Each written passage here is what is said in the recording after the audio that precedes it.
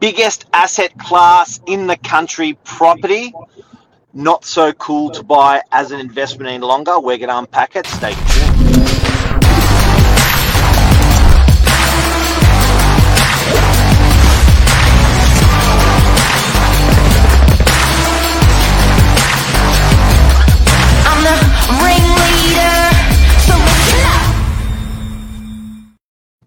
Good morning, everyone. Oh, Billy, I just got to show you this quickly. This is disgusting. This is disgusting. This is horrific. Look at this. I know. This is the amount of people that have bought investment property is the black line. It's not cool to buy an investment property, and this is the amount of investment property that's being sold the last 10 years. It's cool to sell your investment property.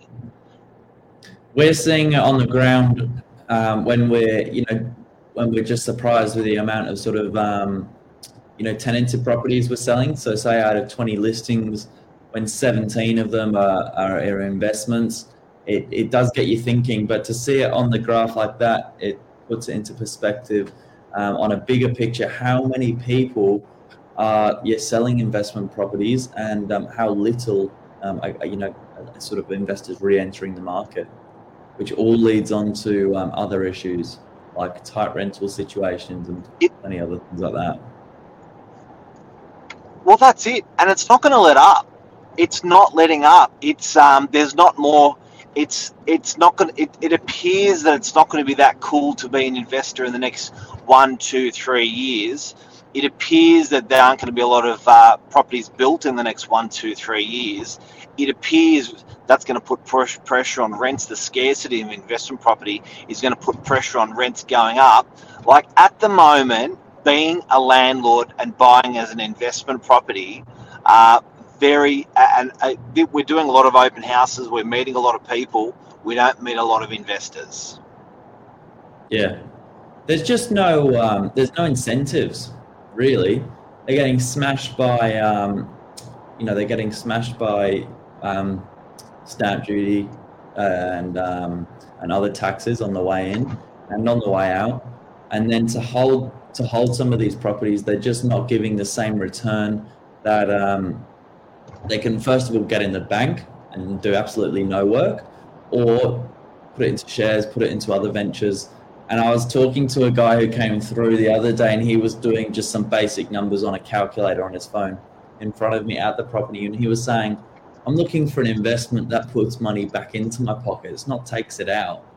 And I'm like, you can't argue with that outside of capital growth. Yeah, I similarly, I was reading something from a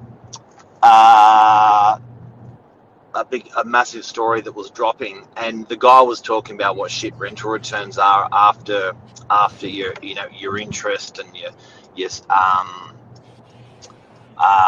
strata, your land tax. Just saying, it was rubbish rental returns. But I felt like writing back in the story and saying, mate, you've missed the whole purpose. The whole purpose of an investment property in certainly the last 50 years has been that the asset will double every 10 years. That's what it's done for 50 years around our suburbs, Northern Beaches, North Shore, Lower North Shore, Upper North Shore.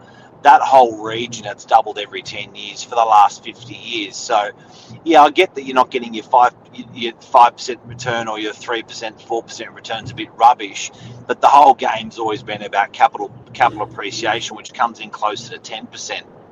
So, it's a pretty performing. When you add 10% to 3% or 10% to 5%, you're returning about 15% a year.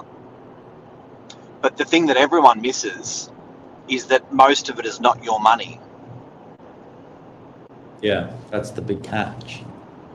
That's the big catch. So when you want to buy sometimes stocks, or if you want to buy sometimes Bitcoin, people will talk about a 15, 25, 35% return on your money.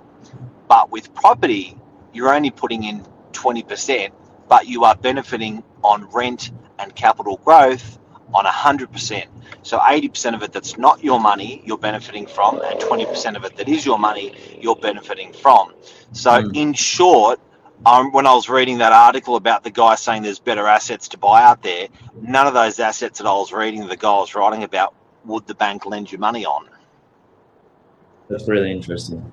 I've never thought of it like that. I think that's that's going to be a really good one to just point out to people. But a couple of comments here. We got capital cities, lower risk. Bye. Good morning, Luke. We need investors, and government needs to incentivize investors. Mark, have you seen any incentives out there in the past if it's been a tight rental market? Has this ever happened before? Well, I haven't seen incentives to the investors for more than 20 years. The last incentive that I can record for investors in my mind would have been capital gain, would have been negative gearing, the introduction of negative gearing. In hindsight, that was probably more than 30 years ago. Okay. So I've seen the government incentivize first home buyers over and over and over and over and over, and every year or every 2 years there's something new for first home buyers. Something people shouldn't forget, and nobody talks about this, a first home buyer can be an investor.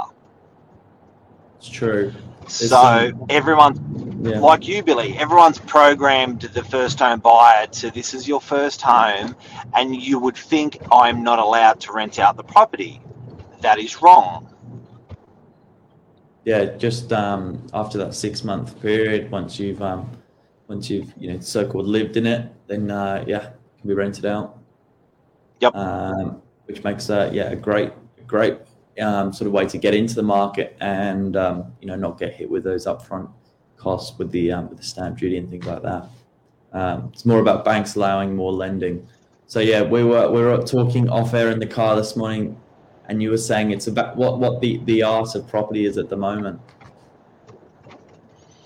The art of property has changed, and again, going off the experience over those years, it used to be about buying that correct property. Do you buy a 1-bedder or a 2-bedder, or how much rental return is it? I got this one. This was a killer of a buy. The art of property now seems to be funding, which is not even about property. The nature of buying a property, the battlefield or the minefield of buying property now is very different to what it was 10 years ago or 20 years ago. The art of buying the investment property now is funding, and the art of funding is how you're pre-packaging yourself for the banks. The necessity for mortgage brokers is even more critical now, because they are the guys that know how to pre-pack their customers and plate them up to a bank. So it's very unusual. It's not anymore about Mr. Realtor, find me a great investment property. It's more about Mr. Realtor, find me a great broker to find an investment property. It's weird. Yeah, and I'm sure even Luke's experience, assisting buyers with trying to pick out a great property is therefore a good service as well. I saw a couple of Luke's sort of property catches, what they've sort of been buying recently, and that was interesting. Looking out of area as well, because it's they're looking at more than just a location. Yeah, but it's holding that hand, and I think, and for anyone who's wondering who Luke is, Luke's a mortgage broker that can also help you. Buyer's agent that can also hold your hand and step you through the whole way. But even the real estate agent and even the buyer's agent these days, that I'm finding that step is. We're still doing everything we were doing, but the critical step of funding is so much more important.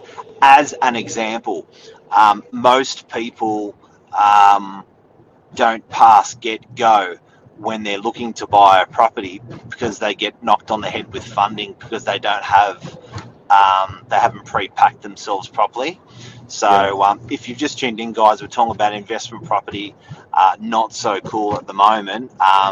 Billy, I got to say, it's when everyone zigs, you should zag. And at the moment, if it's not so cool and people aren't getting into investment properties, I personally think that is the absolute perfect time to get in. Why would you do what everyone else is doing and then you have to pay a premium? Do it when no one else is expecting it, and then when it becomes cool, you're already in at ground zero, and up you go. I think everyone's almost forgotten the 20% price correction as well. That's old news now.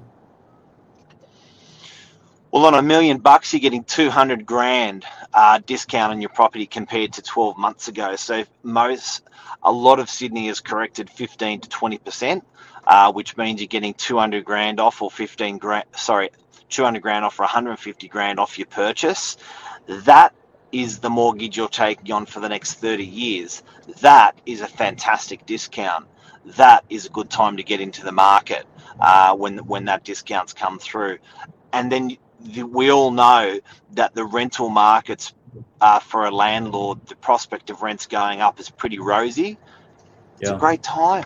It's a great time. It's actually, I think it has incentivized some people coming off short-term rentals a little bit more. It closed the gap. So where, as an example, property that was on Airbnb, maybe getting close to 1,000 a week. If your permanent rental was at 600 a week, it just didn't make sense. But if you could get that closer to sort of 800 or 900, then people were saying, I'm not going to do the work anymore for the short-term rental for that premium. I'll secure a tenant in. I think that's becoming a little bit more common now. And I was laughing, that same article I was reading the other day, I was laughing because the guy was saying, it's no longer a good time to buy an investment property. It doesn't pay for itself. Yeah. I'm thinking, what investment do you make that doesn't hurt? What good comes in life that doesn't hurt, right? What commitment can you make that is not a commitment? Like, it is buying an investment property and taking money out of your pocket is just how it is in Sydney. Now, it may not be in some parts of regional Australia positively geared, but in all parts, like if you want to buy a good property, generally it's money's not for free. You don't just go and buy something, costs you nothing in terms of per week or per month or per year, and it doubles in value every 10 years. Like, come on, let's face it, there's going to be a little bit of pain for long-term gain. No pain, no gain. That's I think that's the show, but the most important nugget I got out of this one is just remember, with property, it's 10-20% your money, 80% someone else's, but you're getting the full gain. That's the big one. Big time. So, guys, get into an investment property and have a great week. Have a good week, guys. Happy Monday. Thanks, Billy. Cheers, mate.